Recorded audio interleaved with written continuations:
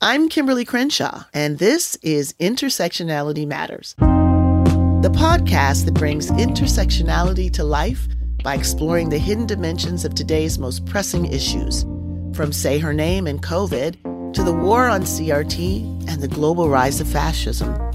This idea travelogue lifts up the work of leading activists, artists, and scholars and helps listeners understand politics, the law, social movements, and even their own lives in deeper, more nuanced ways.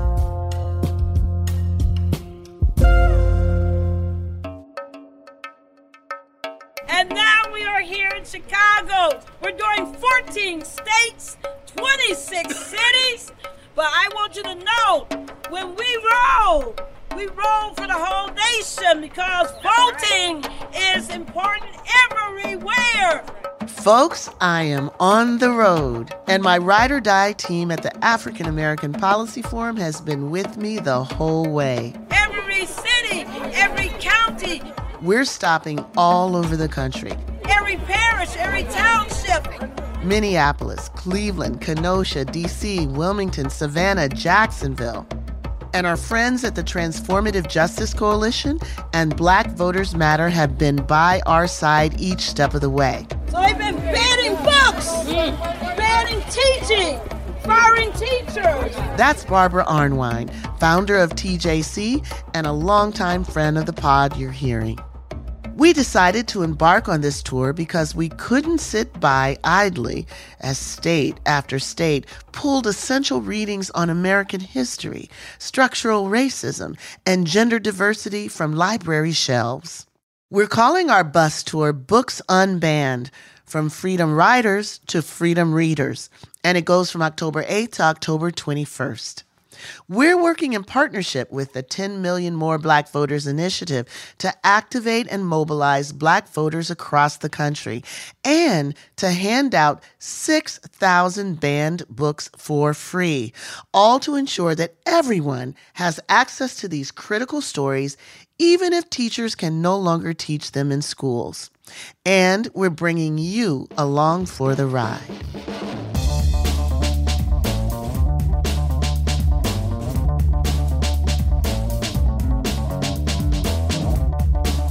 No doubt you've seen the headlines. Advocates are sounding the alarm about a set of measures that they say target teaching and writing related to LGBTQ issues, race, and more broadly, freedom of speech. Across the country, we've seen a coordinated effort to censor, gag, and silence the voices, the histories, and the knowledge of Black people. This rabid campaign has reached levels we scarcely would have thought possible just a few years ago. It's happening everywhere. I'm based in California. It's happening in California, which is a very liberal state as well. There are some school districts here who have anti-critical race theory policies. They're also going after, in some cases, books about history. So there was a book about Martin Luther King and the March on Washington in Tennessee. The group Moms for Liberty said that violated the state's new critical race theory policy. So they're going after topics and after subjects that Americans have generally considered to be heroic.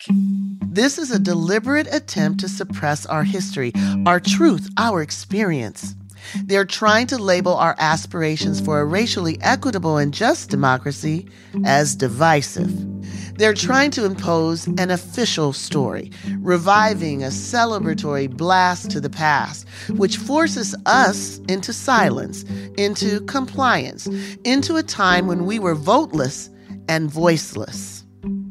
No doubt you also know that in reality, banning these books is a concentrated effort to stifle all of that transformative energy we saw in 2020, which saw multiracial and multi-generational crowds demanding tangible racial justice. The bans are a direct response to that summer of racial reckoning. They're an attempt to dislodge the progressive ideals that took hold in the hearts and the minds of individuals, public institutions, and even in corporations across the country. And they're an attempt to distract people from identifying and understanding the systemic racism that shapes our lives.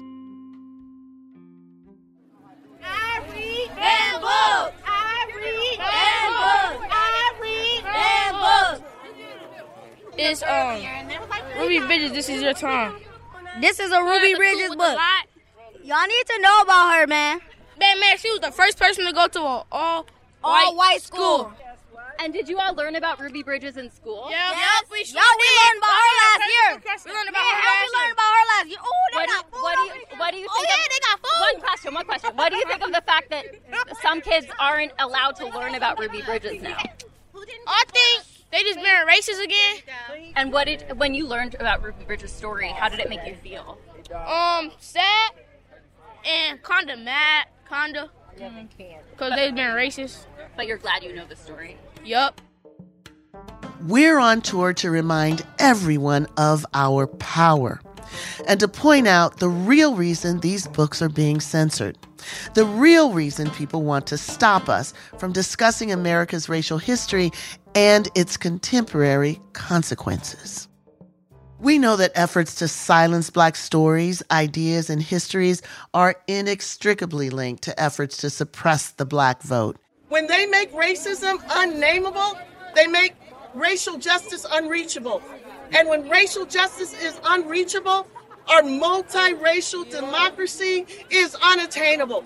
So this fight for the right to vote is part of the fight for the right to read, it's part of the fight for the right to be, and it's part of the right to survive in this country and to thrive.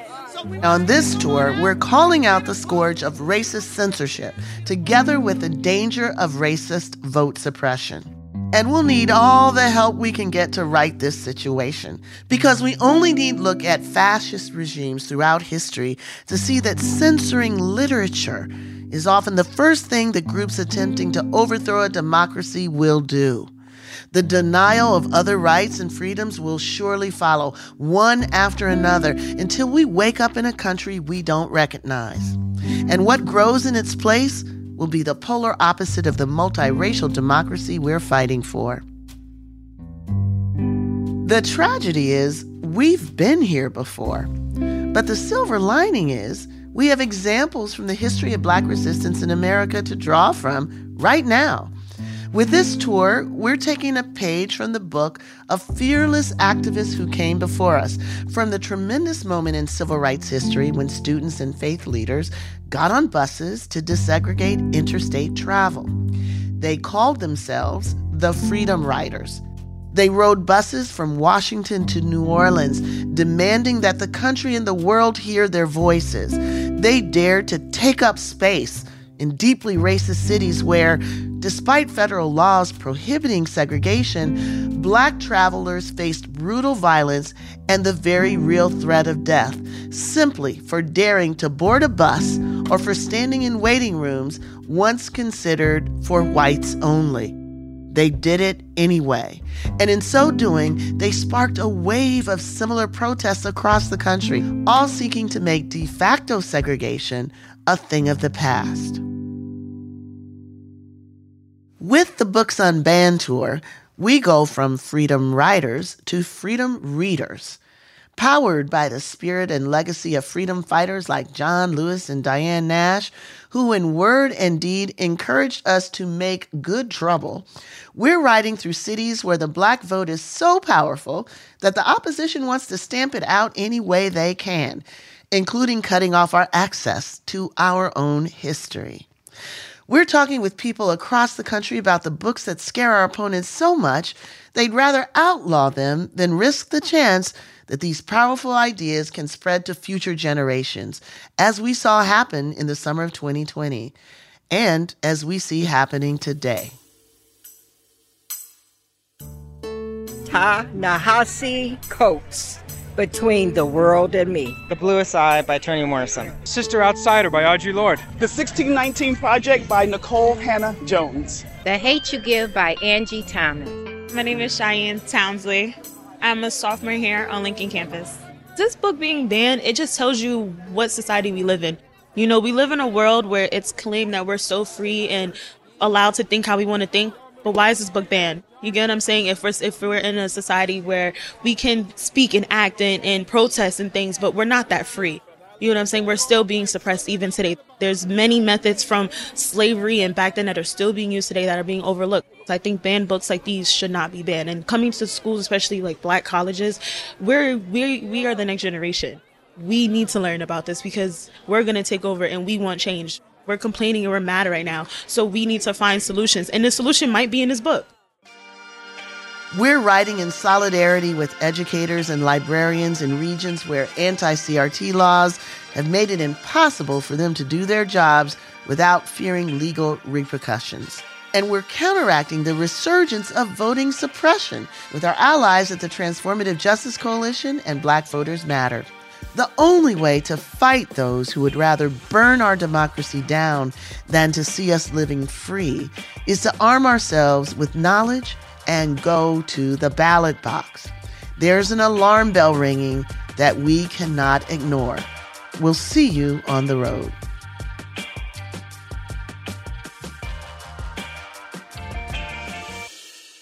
But first, on today's special episode of Intersectionality Matters, we have the one and only Barbara Arnwine back on the show.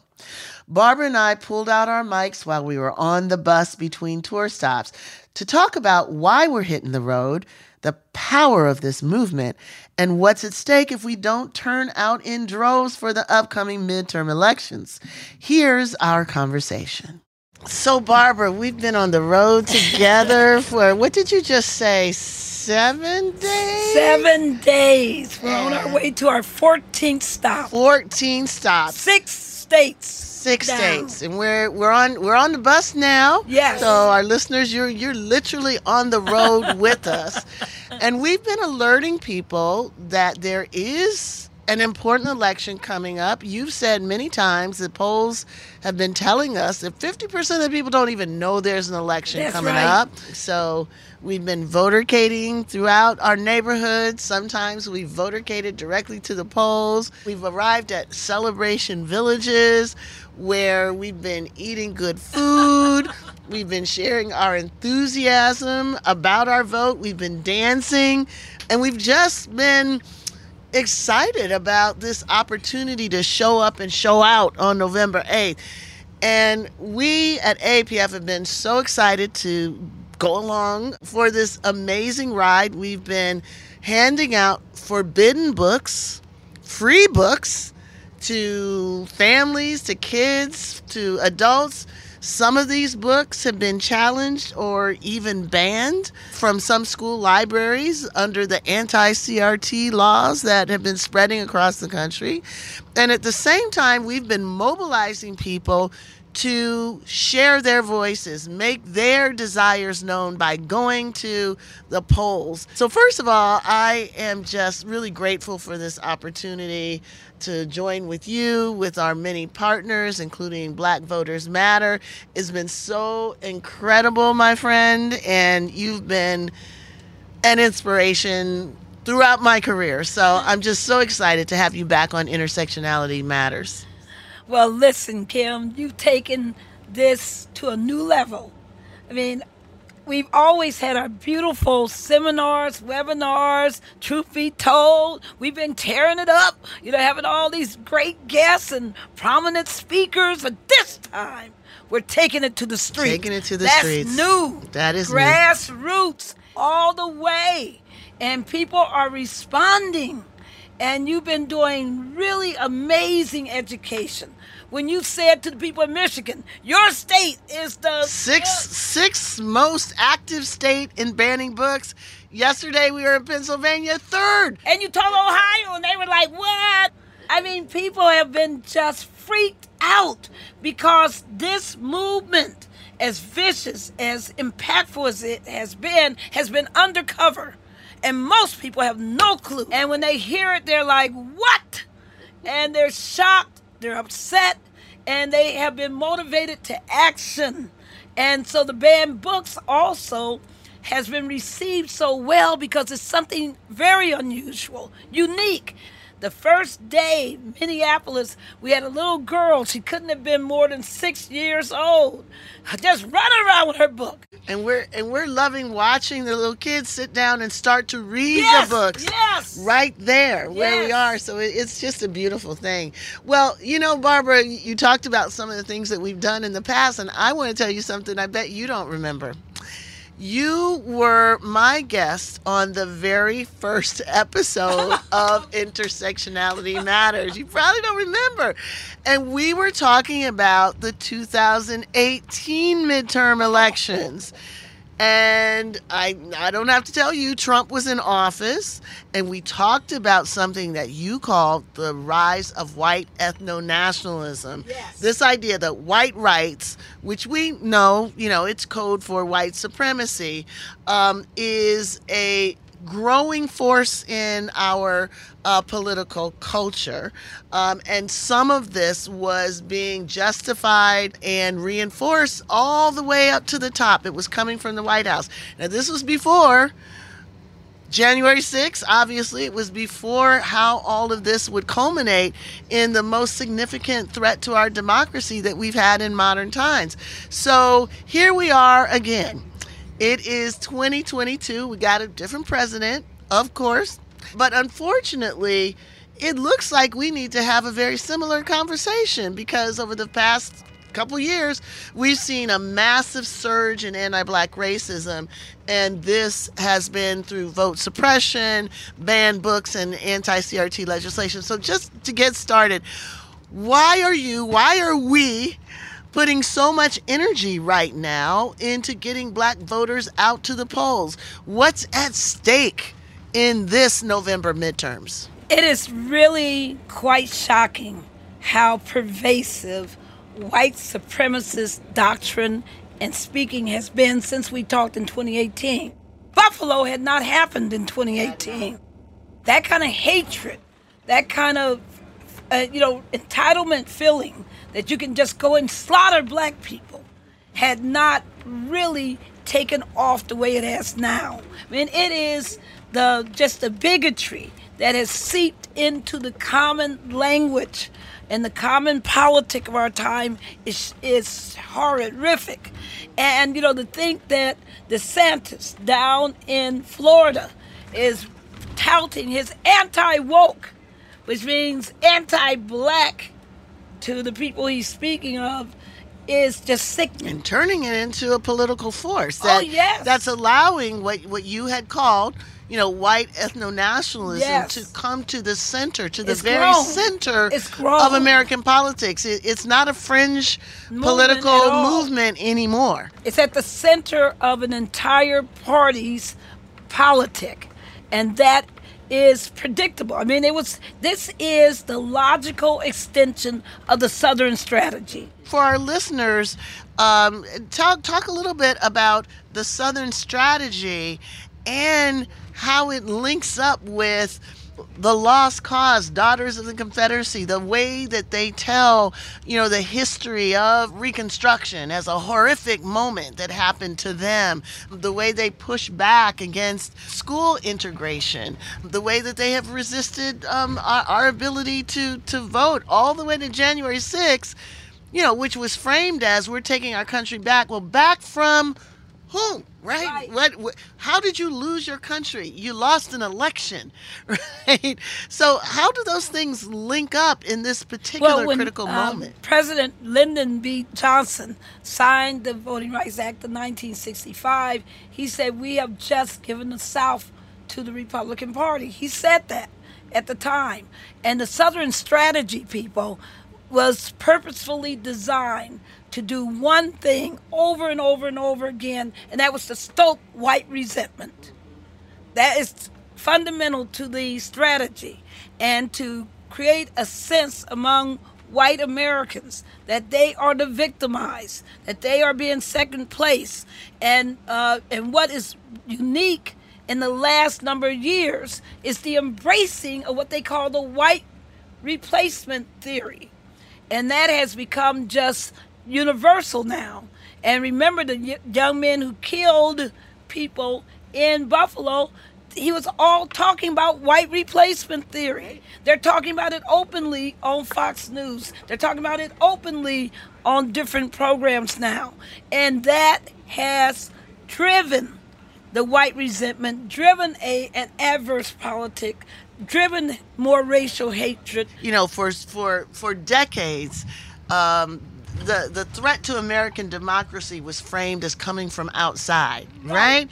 And now we're in a moment where what has been the Achilles heel of American democracy has been white supremacy. That is the kryptonite, if we might say, to this, mighty democracy. The fact that actually we have not lived in a democracy that has embraced multiracial citizenship. It hasn't seen itself as elevating all the voices and running fair and free elections. What I wanted you to speak to along these lines is there's a study by the Brennan Center for Justice that showed two things that I think really amplify what you're saying.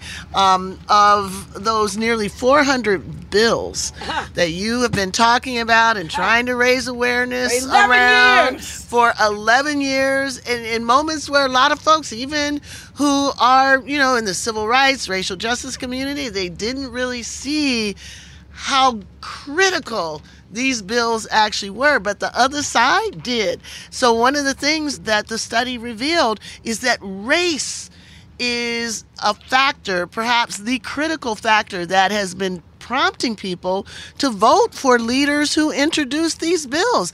People who are threatened by racial progress, people who were not activated by George Floyd, but were frightened by seeing all of the people who were coming out to demand racial justice.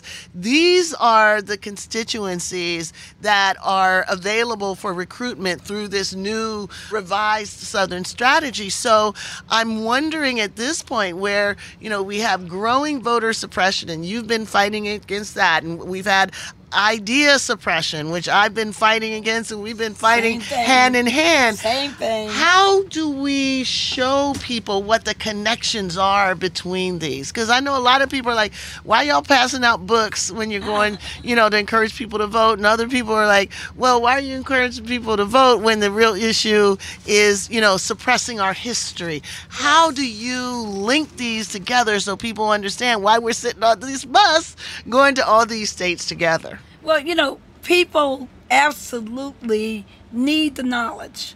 People talk about, the Trumpism, etc., the MAGA, ism. But what people forget is that 20% of Americans hold extremely racist ideas. Every polling data consistently for decades now show that. So when you have a Trump-like candidate, they're going to always build into that base. They can always exploit and amplify that base. That's millions of people, 20% of our population. So they're going to always be able to do that. But what's really ugly is that they now have united with billionaires and corporate interests who really hate our vote. And they hate our vote because African Americans, in particular, Native Americans also, and many Latinos, many Asians vote for regulation of corporations. They do not believe in unlimited corporate power. And they also vote for social justice. They vote for, stronger increases for Social Security, the protection of the safety net, for affordable housing. They vote for, to feed the hungry. They vote against homelessness. They want, these kind of solutions that also mean that corporate taxation should be fairer. And they should not be getting away with not paying taxes. We got multi-billion-dollar, trillion-dollar corporations that pay no taxes. And they are totally convinced they shouldn't. And so they, under the cover, while they're saying, "Oh, we love black people, we're gonna, put them on our commercials. We're an equal opportunity employer. Right. We stand behind black people." And at the same time, they're funding all of this voter suppression, all of these right-wing, fascistic notions. This is really sad. So this coalition undercover coalition between a variety of interests. You've talked about corporate interests. There's, obviously political interests that are using the fact that there's a readily available group of people. You talked about that 20%, and then there's a larger group that can be influenced by that 20% and mobilized to, go into school board meetings and, scream like bloody hell about this, made up drama around critical race theory. We don't want our kids taught that stuff. What I think is so fascinating is what is in that stuff that they don't want people to learn about. They don't want people to hear about. And one part of it is, we've been here before. You talked about the combination of, corporate interests using racism in order to regain power locally and nationally. But isn't that exactly what the Redeemers did when they tried to overturn Reconstruction, where Black people finally had a voice, were able to create public schools and actually tame corporate power and create coalitions with labor to protect workers? This happened before, but I don't think people know much about that. And I think they don't know about it because it's not taught. And what what people don't understand is that knowledge is a liberation tool. Intersectionality was created as a liberatory tool. People don't understand that. Critical race theory is a liberation tool. And when people understand their past, they're better prepared to deal with the future. They know that this is what may happen, that we've seen this combination of corporate interests, elitism, combining with people's racial resentment before. And if we knew that was possible, then we know how to prepare for it and to speak truth to it. But they don't want us to speak the truth. And to put a point on it, the role of education in erasing that history is profound, because that's where the Daughters of the Confederacy would look at school books and say, reject a school book that said enslavement was cruel. Reject a school book that said that the Civil War was fought over slavery. Reject a book that said that the founding of the Republic was, based on slavery. These were ways in which the lies about our Republic were deeply structured into public education. So when we finally have a civil rights movement, we finally have people coming through the education system and saying, okay, we're going to have to correct some of this history. We're going to talk about Tulsa. We're going to talk about Wilmington, which we're going to, where there was a coup that took over a democratically elected biracial government. So that's what the anti-CRT campaign is really all about. So if they know their history enough to pull out a page and play it to the T, don't we have to know our history to have a prophylactic strategy of resistance? Absolutely. I mean, think about it. When you and I stood in Brazil, because we've been on several continents, several nations together. We've been ride or die for a while. We stood in Brazil. People told us something that really shocked me then, but it continues to inspire me. Is they said that the most unique difference between why Black Brazilians haven't had the level of progress that Black African Americans have had is that they never had HBCUs. They never had historically Black colleges and universities.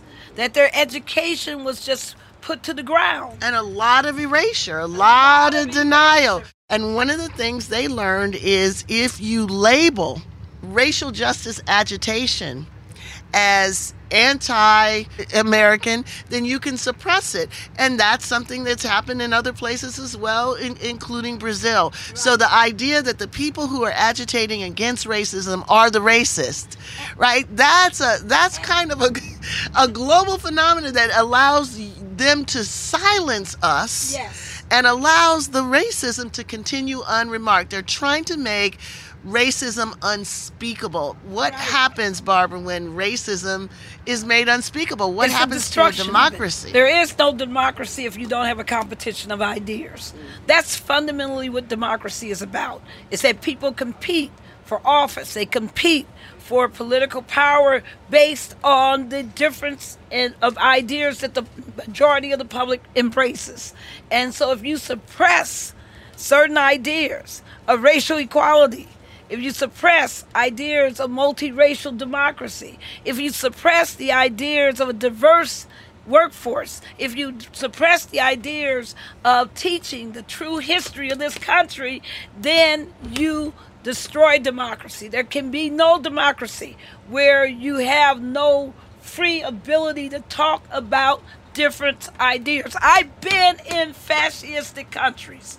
I've seen what happens when people are restricted from talking about other ideas because they might get jailed, they might be killed, they might be expelled from their country. I've seen it, and I know what it looks like, and I'm telling you it's ugly, and our country is on the road because there's a global movement of authoritarianism, a global movement of neo-fascism. We cannot sit back in isolation and not understand all of these critical connections because this fight is worldwide. And you know, Barbara, so many times I've been in conversations when we've talked about the slide to fascism, and some people, they say, oh, don't be alarmist. Oh, yes. Or they say, it can never happen here, or like President Biden said, you know, when they marched, that's not us, and I see that as a moment. And you know, I've been saying this a lot. What history have you not been reading? Because to even say that can't happen here is to ignore that redemption and white supremacy and the fact that black people were written out of the political equation for nearly a century. What is that but our own unique brand of fascism? What is it when the story that can only be told about our founding is one that eliminates the role that slavery played in making the republic what it grew to be? That whole idea of telling only an approved narrative of our past, one that is glorious, one that we're trying to return to, like redemption, we want to redeem, you know, or like MAGA, Make America Great Again. That is a key factor in societies that have become fascistic.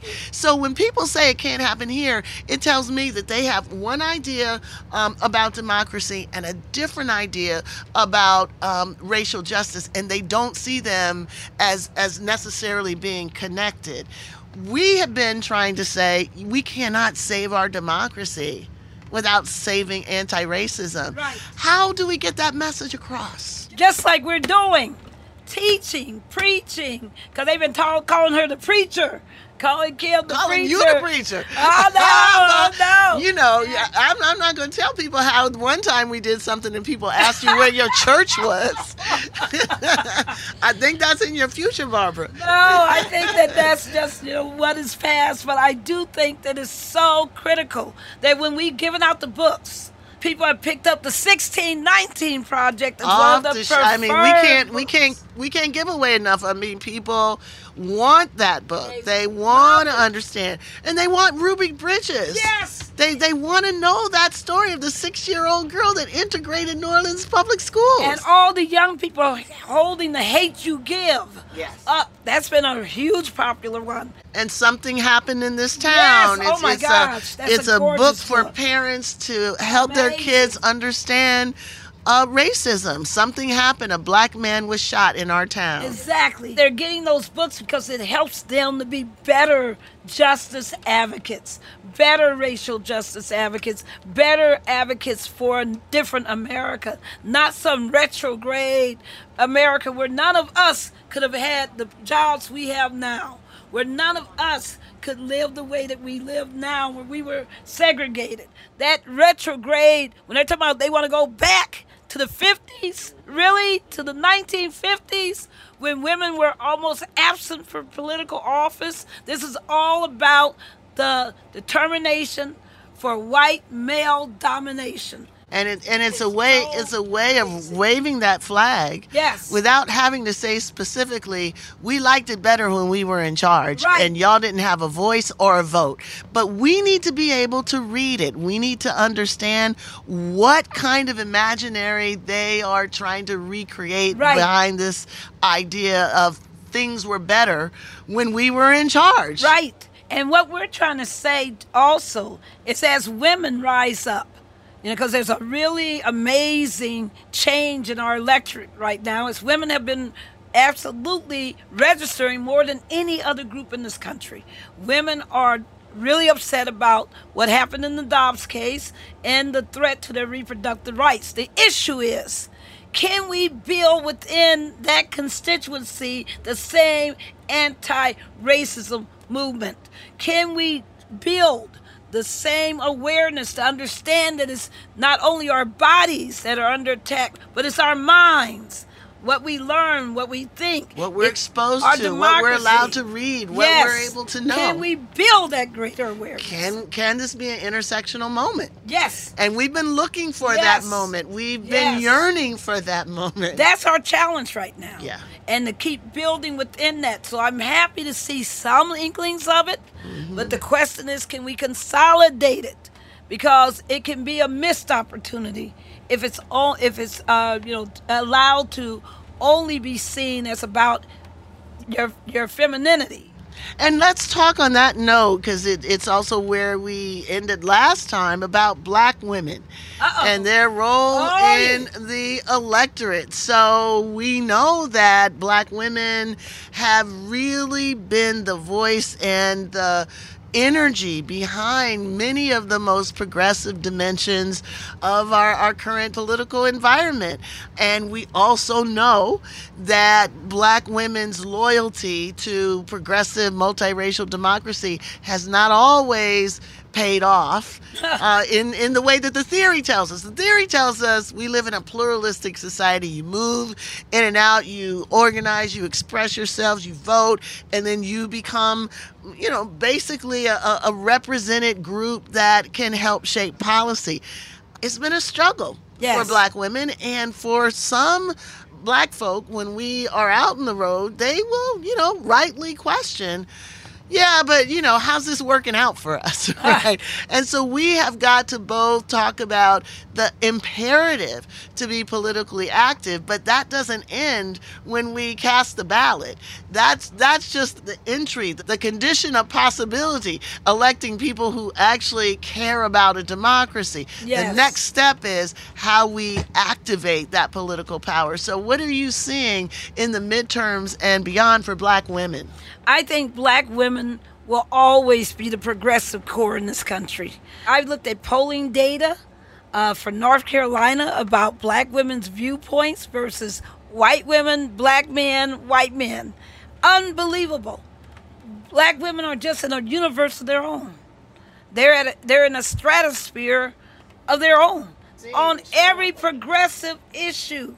Climate, social services, anything having to do with school, education, provisions for children, maternal care. They're just in a different world. I mean, the delta between the Black woman and even the Black man, 20% deltas. It's just amazing what goes on in the cultural environment of Black women speaking to each other, talking, sharing, envisioning, because people forget we have a vision for what we think America could be and what it must become. And people don't understand how driven Black women are. It's not just some kind of, it's nice, it's a great notion, driven to make sure it becomes a reality that is actualized, and that drives our opponents crazy. I think it's so funny that they have tried to politicize woke, right? Because, in many ways, Black women, our vote, we might be considered the sleeping giant, right? Yes. Although we're kind of, waking up, and people are seeing what difference we can make. I think the Senate is, looks the way it does because of Black women. And Barbara, you were saying yesterday that one of the challenges is to keep voters activated beyond the national campaigns. Yes. That many of these issues that we're talking about from city to city, from vote suppression to school boards erasing our history or never actually telling them at all, these are local decisions. But we often don't see folks until the presidential campaign. Every time we have spoken during this bus tour, and we have spoken a lot, we've been teaching you got to vote down ballot. When we walked through George Floyd Square in Minneapolis, and we walked over the names of the hundreds of slain black men and women, when we went to the Say Their Name cemetery and walked and saw all the women. Rice, Tanisha Anderson, oh my God, Michelle Carey, Clouseau, Tiana Jefferson. All of them. Saw all of those names. It was chilling to the bone, but it was the reason why we went back and we kept telling people, if you believe that Black Lives Matters, then you're going to vote down ballot. You're going to vote for your sheriff. You're going to vote for your clerk of court. Your judge. Your judge. You're going to vote, for your district attorney. You're going your to state be attorney. Totally obsessed with making sure that all of those offices have the right people in them, and that is how you make Black Lives Matter. So, Barbara, people have been activated. They've come to get our books. I guess I wouldn't want to end our conversation without answering the question of people who say, yeah, okay, I know I need to vote and I know I need to oppose these book bans, but I'm still not sure what this critical race theory thing is or what it has to do with anything. Isn't it really just about a law school course? What are we telling people now in response to that? What is it and why should I care? It's fascinating. The biggest intellectual divide that I see from people who become really strong anti-racists are the folks who understand white structural racism. It's not taught. Most people don't think about it. They think that racism is individual bigotry. They think it's institutions, but they don't understand structural racism. That's what critical race theory helps to teach.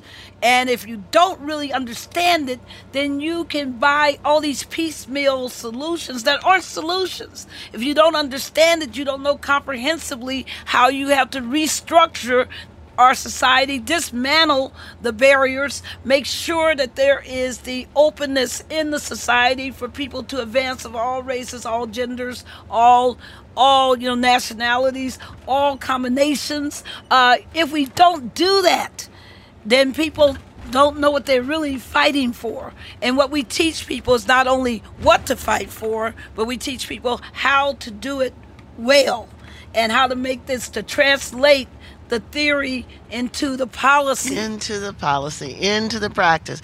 And of course, we've been into saying the whole time that critical race theory isn't so much a thing, it's a way of thinking about a thing and it's a way of practicing around it.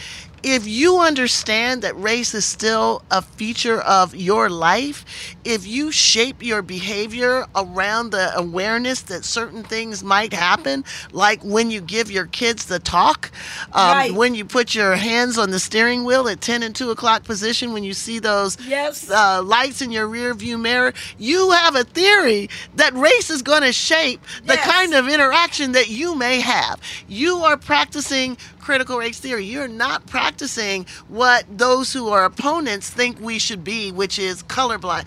If we really wanted to be colorblind in this society, most of us would walk around not having any sense of why certain things look the way they do, what may happen from moment to moment, and how we can protect ourselves and mobilize against many of these things. So the main thing that we hope that people come away with is that colorblindness is not the way to understand the importance of our vote, where this vote suppression is coming from, and the threat that we are facing of losing our democracy. Colorblindness ain't going to tell you that. Knowing our history will. And I will say to people, listen, not only do you need to know the history, not only do you need to reject all the false theories. We see color, that's just the reality of life. But I do want people to understand, too, that politics is not just voting day. Right. That you got to be involved 365. Just like every day you plan how you're going to eat, what you're going to wear, what you're going to do, you need to have your politic in your mind. What am I going to do to make our nation a better political nation? Tracking what's happening, going to those school board meetings, going to those city council meetings, holding people accountable, writing the senator and saying, that's not why I elected you. Mm-hmm. What the hell are you doing supporting a banned book campaign? What are you doing supporting all of these retrograde policies? I will not vote for you. If I voted you in, I can vote you out. And people got to have that theory. They got to have that kind of engagement, that kind of awareness, because too many of us just vote and think that everything's all right. That's right. No, you got to hold them accountable. You got to be involved daily. It's 365 days a year. And that's what our ancestors passed on to us. The will to survive. Thank you. The tools to see what we need to see to survive. And now it's up to us to cultivate and make sure we can pass that on to the next generation. Right. But what I love is people are going to take those books. Yeah. Not only are they going to read them, they're going to hold them tight because they mean something different now. It's not just a book. They are aware that they're part of a movement to protect democracy, a movement to protect the fruition, the exchange of ideas, and that they're going to get in there and help build a better America. Well, Barbara Arnwine, you are a national treasure, but more importantly, a treasure to me. I could not be more excited to be on this with you. Yes. You keep me going. You keep us going. You are truly living the spirit of all of the ancestors. So thank you, Barbara Arnwine, for being with us again on Intersectionality Matters. Thank you, my dear. Folks, we're on the road until October 21st, hitting cities all along the way through the South before our final stop in Jacksonville, Florida. And we want you and your friends to come meet us. Come get a free banned book. Come talk to your community leaders about how these attacks on knowledge are affecting you, your children, your people. And most importantly, come get excited about the power of your vote. We've got speakers, we've got DJs, food, books, we've got the hoop bus. Now all we need is you. We hope you'll join us. For information about where we'll be, go to aapf.org. You'll find the tour stops and you can sign up for our newsletter where we'll send daily updates. Follow us on Twitter and Instagram at AA Policy Forum. We're riding on these buses for you, and we hope you'll come out and show us some love when we get to your town. See you on the road. We're on the bus. Hold on. We're on the bus. We're on the bus. We're on the bus. We're on the bus.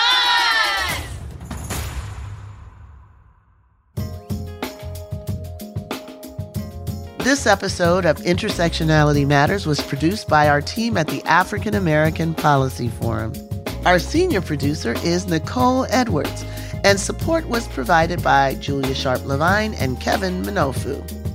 We can't do this show without you, so make sure you subscribe, leave a review, and follow us on social media. I'm your host, Kimberly Crenshaw, and we'll be back soon.